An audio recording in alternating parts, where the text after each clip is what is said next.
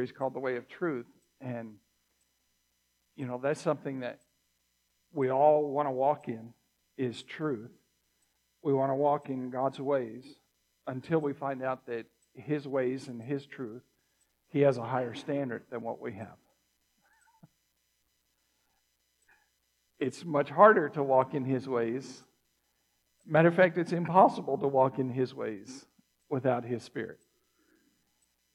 And, we can try, but we're going to fail. And so we have to come to the place where we understand that when we look into God's Word, when we look into His truth, that when we need to make the changes, we change. Okay? And we're going to look at somebody who did just that. And so many times in our lives, we'll look at God's Word and we'll see something and we know we're not doing it, and then we'll try and do it, but we don't have the power to do that. We have to rely on Jesus. We have to rely on the Holy Spirit in us to be able to do that. So let me just give you a little bit of a reminder, and then we'll get into the person that we're going to see how he made the adjustments. Proverbs 14:34 says, "Righteousness exalts a nation, but sin is a reproach to any people." And so when as a nation, when we begin to go down the way of sin, then, it's not good. And we're seeing that now.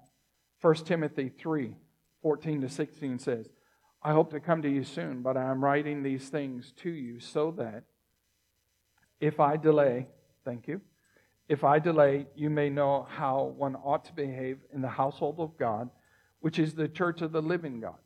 So the household of God is the church of the living God. And he says, "a pillar and buttress of truth." In other words, it's a pillar. It's a foundation of truth. That's what the church is. I don't understand how God does all of that, because it's made up of people who are messed up, but it's also made up of people who are trusting in Him, who are relying on Him more and more, and He makes the way. Verse 16 says, "Great indeed, we confess, is the mystery of godliness. He," speaking of Jesus, "was manifested in the flesh, vindicated by the Spirit, seen by angels, proclaimed among the nations, believed on in the world, taken up in glory." And so we've looked at these scriptures, and then one more, Isaiah chapter 33, verse 22. It says, "For the Lord is our judge. The Lord is our lawgiver. The Lord is our King. He will save us." And so when Jesus came, He came to save us, but He also came to show us the way of truth, the way God intended for our lives to be lived. And the religious leaders, the Pharisees of Jesus' time, thought that they knew what it was, but they didn't have the heart of God. They had all the rules, they had all the regulations, but they didn't have the heart of God. And the heart of God for people, the love for people, not the burdening down of people. They were so hard on the people that it was incredible. But Jesus came to bring life, true life. Not a life doing our own thing, living our own way, but living the life that God created us to live for and by Him. And in John 10:10, most of us know this scripture. It says that the thief comes only to steal and kill and destroy. Well, what's he coming to steal, kill, and destroy? The life that God has for us.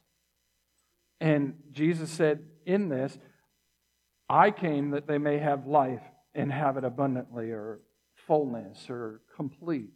And that simply means this, that outside of Jesus Christ, outside of walking with Him, you will not find complete happiness. You will not find everything that you have need of. Jesus came to bring us back to the place where we are walking in God's ways, living in obedience to the Word of God and the way God has for us, not just living according to our own thoughts, our own passion, our own pleasures, our own whims. If we think we're this today, great. If we think we're that tomorrow, that's great too. No, God has a plan for our lives. He's got a purpose for our lives. And the best thing that we can do is live according to that and live in obedience to that. I just want to recall in Ephesians chapter 2, we looked at this, but in verse 1, Ephesians 2:1. And you were dead in the trespasses and sins. I mean, we need to understand that's how we all come to Jesus, is realizing that. In which you once walked, following the course of the world, following the prince of the power of the air, the spirit that is now at work in the sons of disobedience. So as we see disobedience rampant in the world today, that's because there's a spirit behind that. And that's because we have lost the way of truth. And we're out doing our own thing, and we're doing our own, we're living according to our own understandings, our own thought processes. And they're not good. They're not good. Verse 3 says, among whom we all once lived in the passions of our flesh, carrying out the desires of the body and the mind, and were by nature children of wrath, like the rest of mankind. And so Jesus came to redeem us from all of that.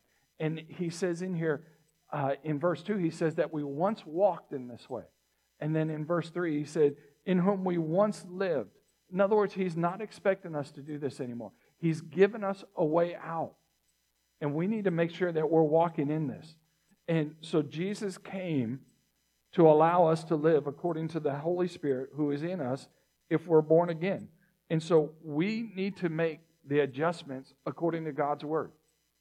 It's amazing to me. I come across people and you're in prayer about something and you're thinking God is leading you in a certain way. And then somebody comes along and says, yeah, but how do you feel about that? What? If God is leading me, what does it matter what my feelings are? If His Word is telling me something, what does it matter what my feelings are?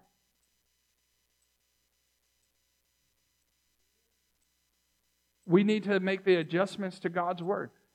You know, I've shared this with you in the past, and I'll just give it to you as a reminder before we get into this one person we're going to see, making the adjustments in his life. I remember reading in the Scriptures how I needed to forgive. And the Scripture says that as I forgive, that's how my Heavenly Father is going to forgive me. And I remember reading that and other Scriptures. And it took me about a week. And, you know, I'm slow, but at least I get it. And so I went before the Lord and I said, God, I said, you know, I have a problem because if your word says that you forgive me as I forgive others, then you don't really forgive me. Because I haven't forgiven others, and I had a list. And so I started walking in forgiveness. I knew who to start with. I needed to make an adjustment in my life. You know why I did that? Because I want God to forgive me. And if He says that He forgives us as we forgive others, then guess what? I want to forgive everybody that I need to because I want God to forgive me because I know I need His forgiveness. And so we have to make those adjustments to God's Word. And you know what we try to do is we try and get God's Word to fit into our lifestyle rather than us fit our lifestyle into God's Word.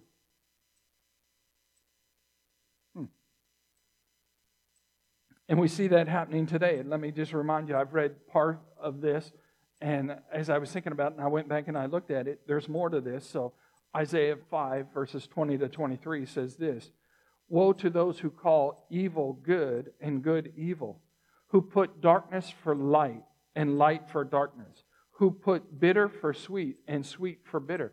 And, you know, we see that. We see that happening today. There's tolerance in the world for everything but Christianity, for everything but what is good. If you stand for what is good, you can count on the fact that you're going to be bombarded with the hatred from the world.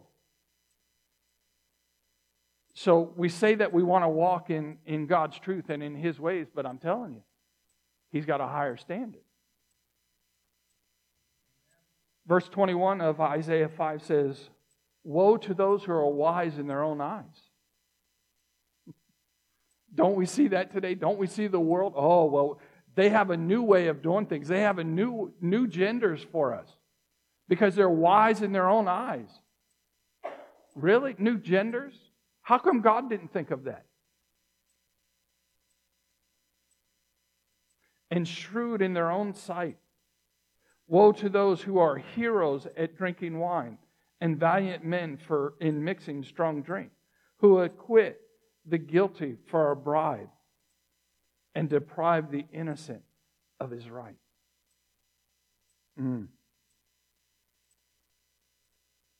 Jesus came so that we wouldn't have to live like what Isaiah was speaking of. And yet we see that happening in our society in an increasing measure every day. We see evil being called good, and good being called evil.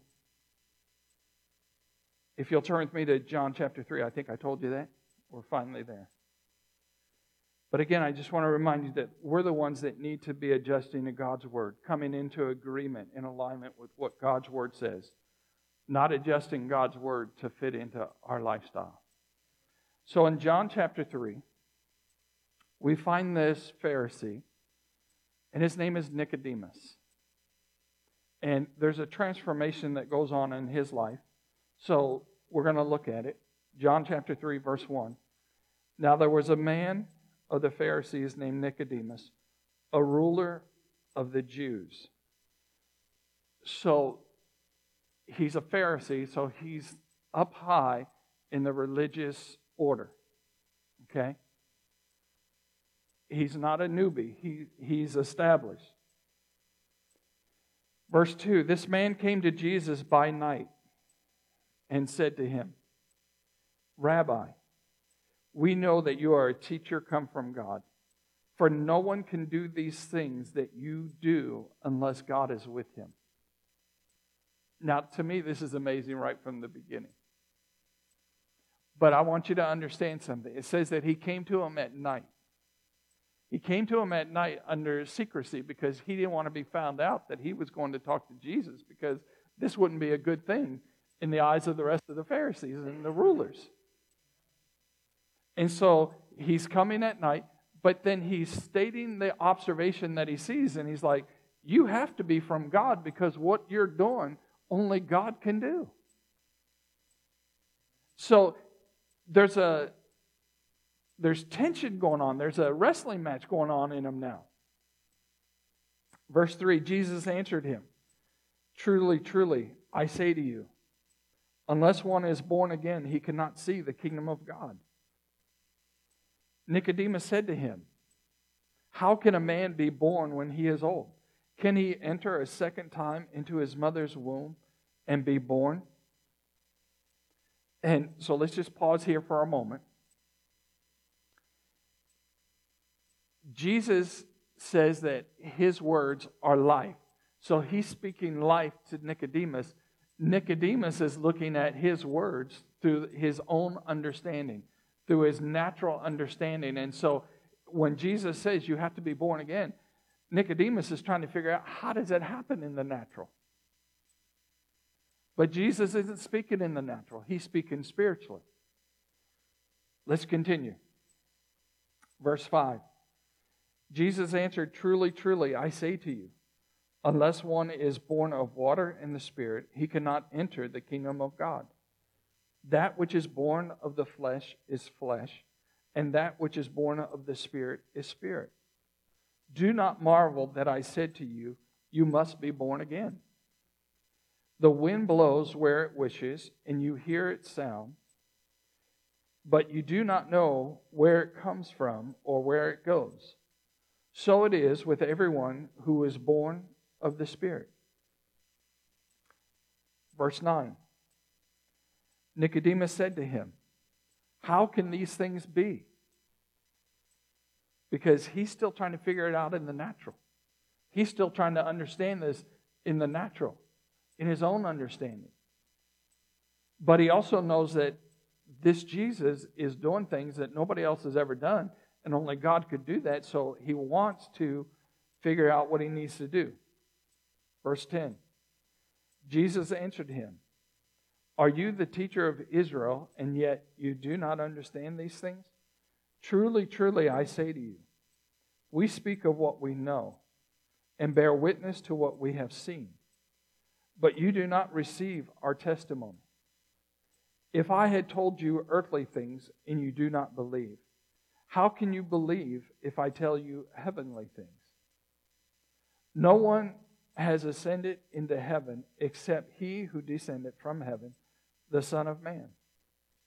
And as Moses lifted up the serpent in the wilderness, so must the Son of Man be lifted up, that whoever believes in him may have eternal life.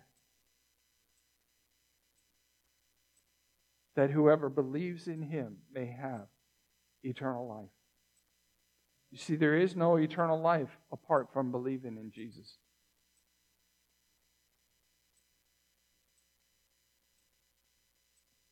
And it is our responsibility to come into agreement with God's Word, the way of His Word, the way of truth.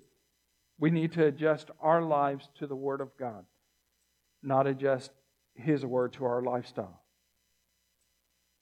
Paul speaks of this. If you'll turn with me to 2 Corinthians chapter 5. Paul speaks of this. He addresses this because the natural man sees things one way, but the spiritual man sees things another way. And God has called us to be able to see both. Not just one or the other, but we need to see both. But we need to trust in the spiritual over what we see in the natural at times. And this is the war. This is the collision that takes place. God's truth at war with man's truth.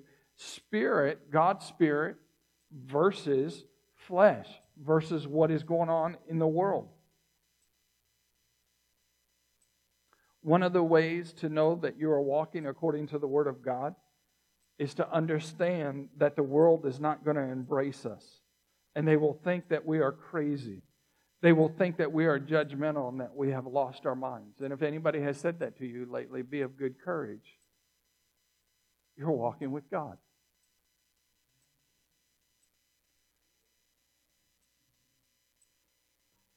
Here's what Paul said about it. 2 Corinthians chapter 5, verse 11. Therefore, knowing the fear of the Lord, we persuade others. But what we are is known to God. And I hope it is known also to your conscience. And so, what Paul is trying to do is he's trying to authenticate his discipleship, his apostleship, his walking with Jesus. But he says, first of all, he says, we're known to God. So that kind of settles it. He says, we hope that it's known to you, but even if you don't recognize, we know that God does. All right? Verse 12.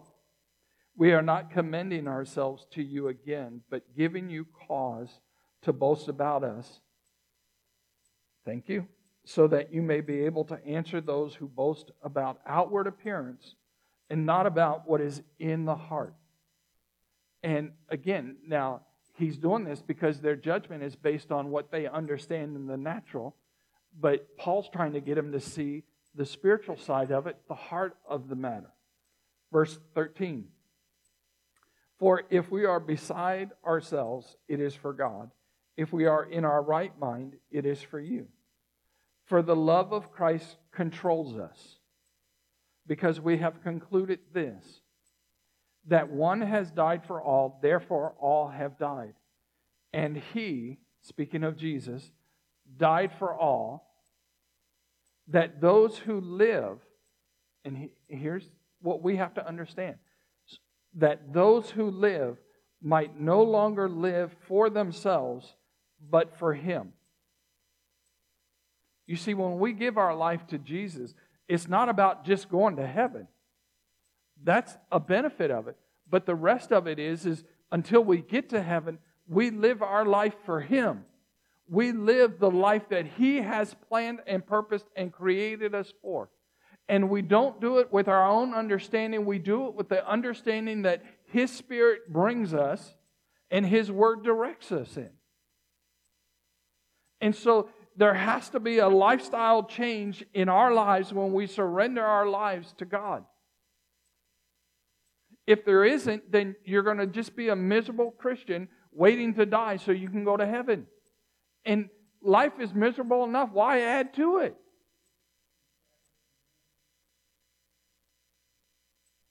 And so if Christ died for us, that we might no longer live for ourselves, but for Him,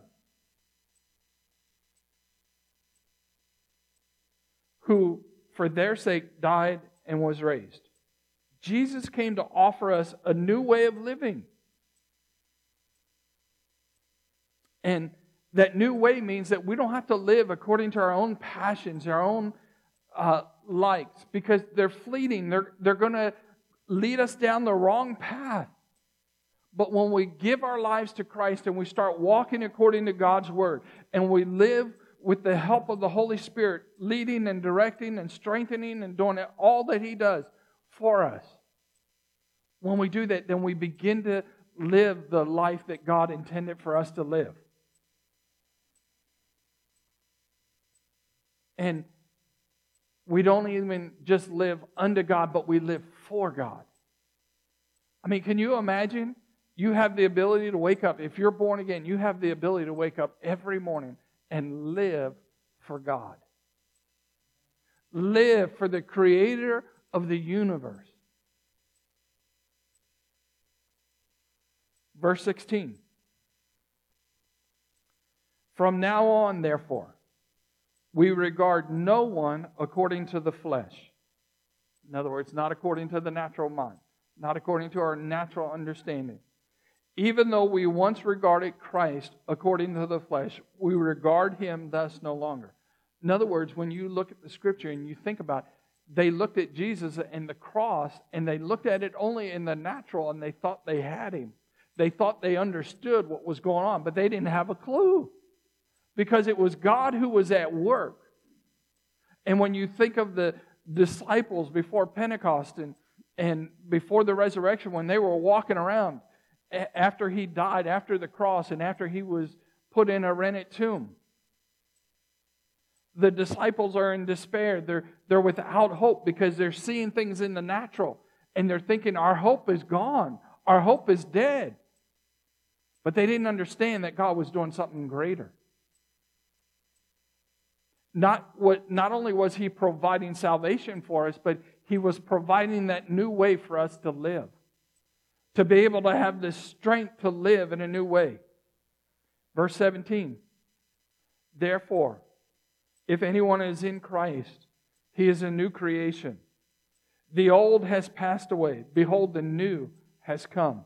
All this is from God, who through Christ reconciled us to Himself and gave us the ministry of reconciliation. That is, and here's your ministry. If you think to yourself, well, I don't have a ministry. Here it is. You have a ministry. Verse 19, that is, in Christ, God was reconciling the world to Himself, not counting their trespasses against them, and entrusting to us the message of reconciliation. And so God offers us a lifestyle change. It doesn't matter what addiction we have. Doesn't matter what we struggle with. Doesn't matter what stronghold we're dealing with. It doesn't matter. God has the ability to pull us out and lead us in a new way of living. If you'll turn with me to John chapter 7. John chapter 7.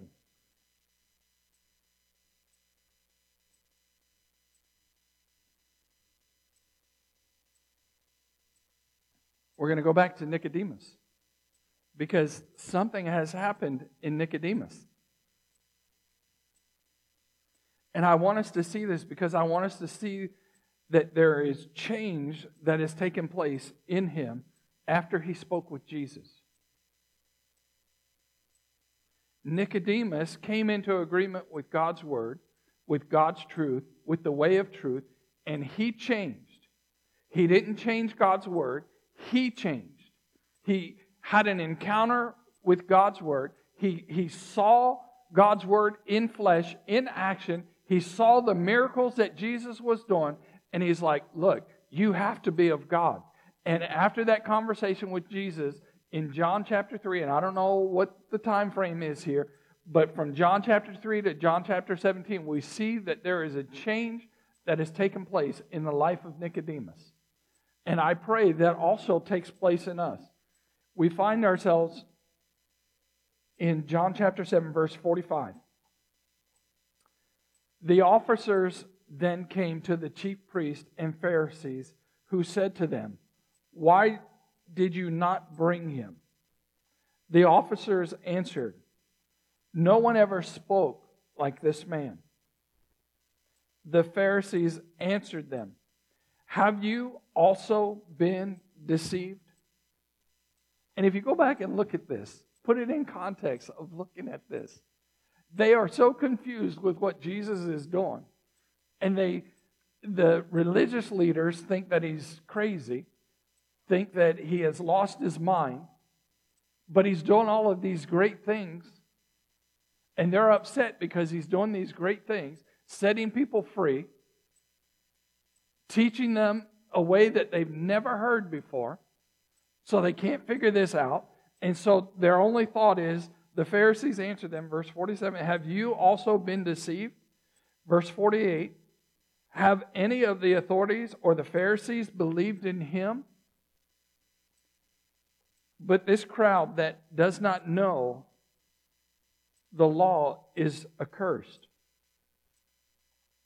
And so they're trying to establish within the church leadership that you guys are wrong and you're going to mess these people up. And so now verse 50. Nicodemus, who had gone to him before, speaking of Jesus, who had gone to him before, who was one of them, said to them, verse 51, "Does our law judge a man without first giving him a hearing and learning what he does?"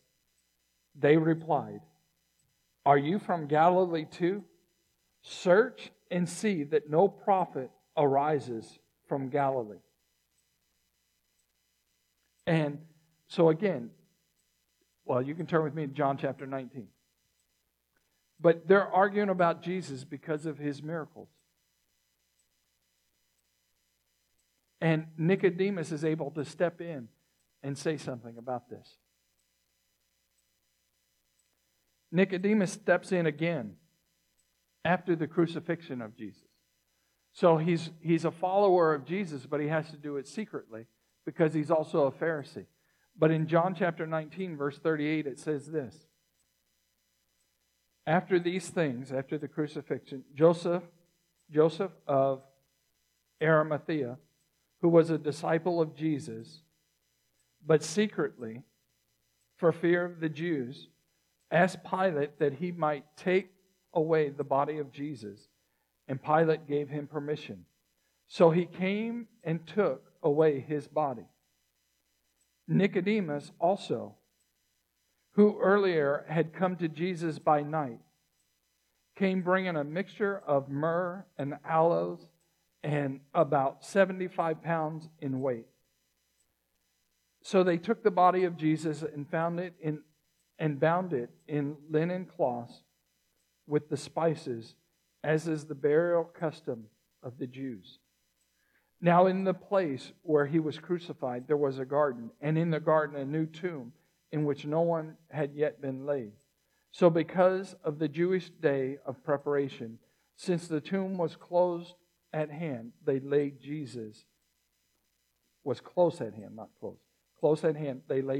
there.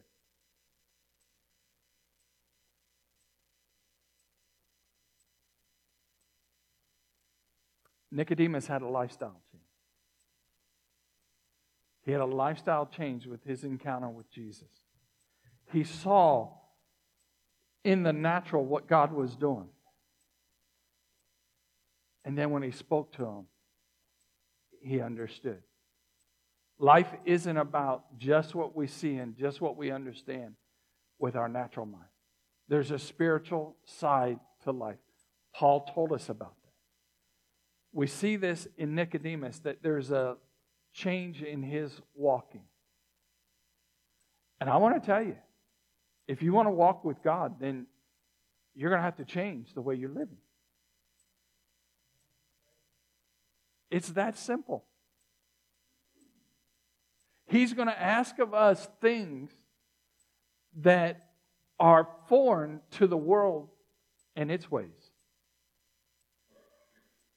He's going to ask us to do things that are uncomfortable to us in the natural, to our flesh. You know, I think I've shared this, but let me share it again. In teaching this year, I knew God was at work in me because I'm a planner. I like to know in advance what's going to happen. And I would show up at the school every morning, and I did a few long terms, but other than doing the long terms, I would show up at the school, and they would tell me who I was going to be that day. So every day was a new adventure for me. And to have that new adventure to somebody with my natural ways, my planning, my wanting to know, to show up every morning and be told who I was, and then I had to go do it. And I had a lady, another teacher, who I knew even from high school years ago. One day she stopped me and she said, Mr. Ducho, I don't know how you do this. She says, I'm a planner. And she says, I like to have everything ready and have everything organized. And I like to know in my mind what I'm doing. And she says, I don't know how you do it. You just come in here and you show up and they tell you who you are and then you go and do it. And I looked at her and I've known her for years. And I just looked at her and I said, all I can tell you is it's God. And I said, but let me tell you something. I'm a planner just like you. I like the way you run your classes. I can handle that. I like to know things in advance. But I said, God is doing something in me and He's working something in me. And I'm telling you, I'm trusting Him in a different way.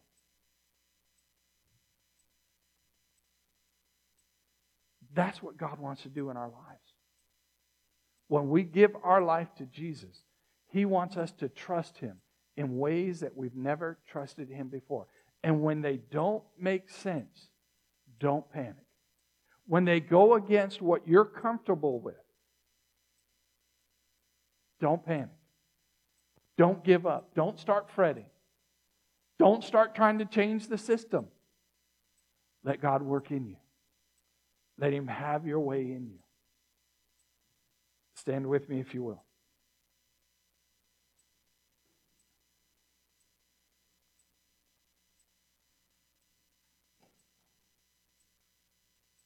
I love the way Nicodemus processed this and how he came to understand that Jesus is the way, the truth, and the life.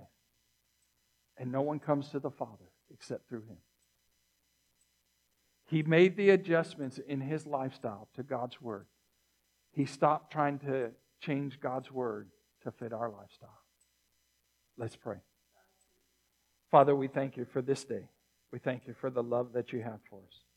And Father, I thank You for the example of Nicodemus, that he understood things in the natural one way, but You saw him a different, You spoke to him differently. And Father, Your Word declares that Your words, the words of Jesus that He speaks, are truth and they are life. And Father, I thank You that as Nicodemus found that truth and found that life, that we can as well.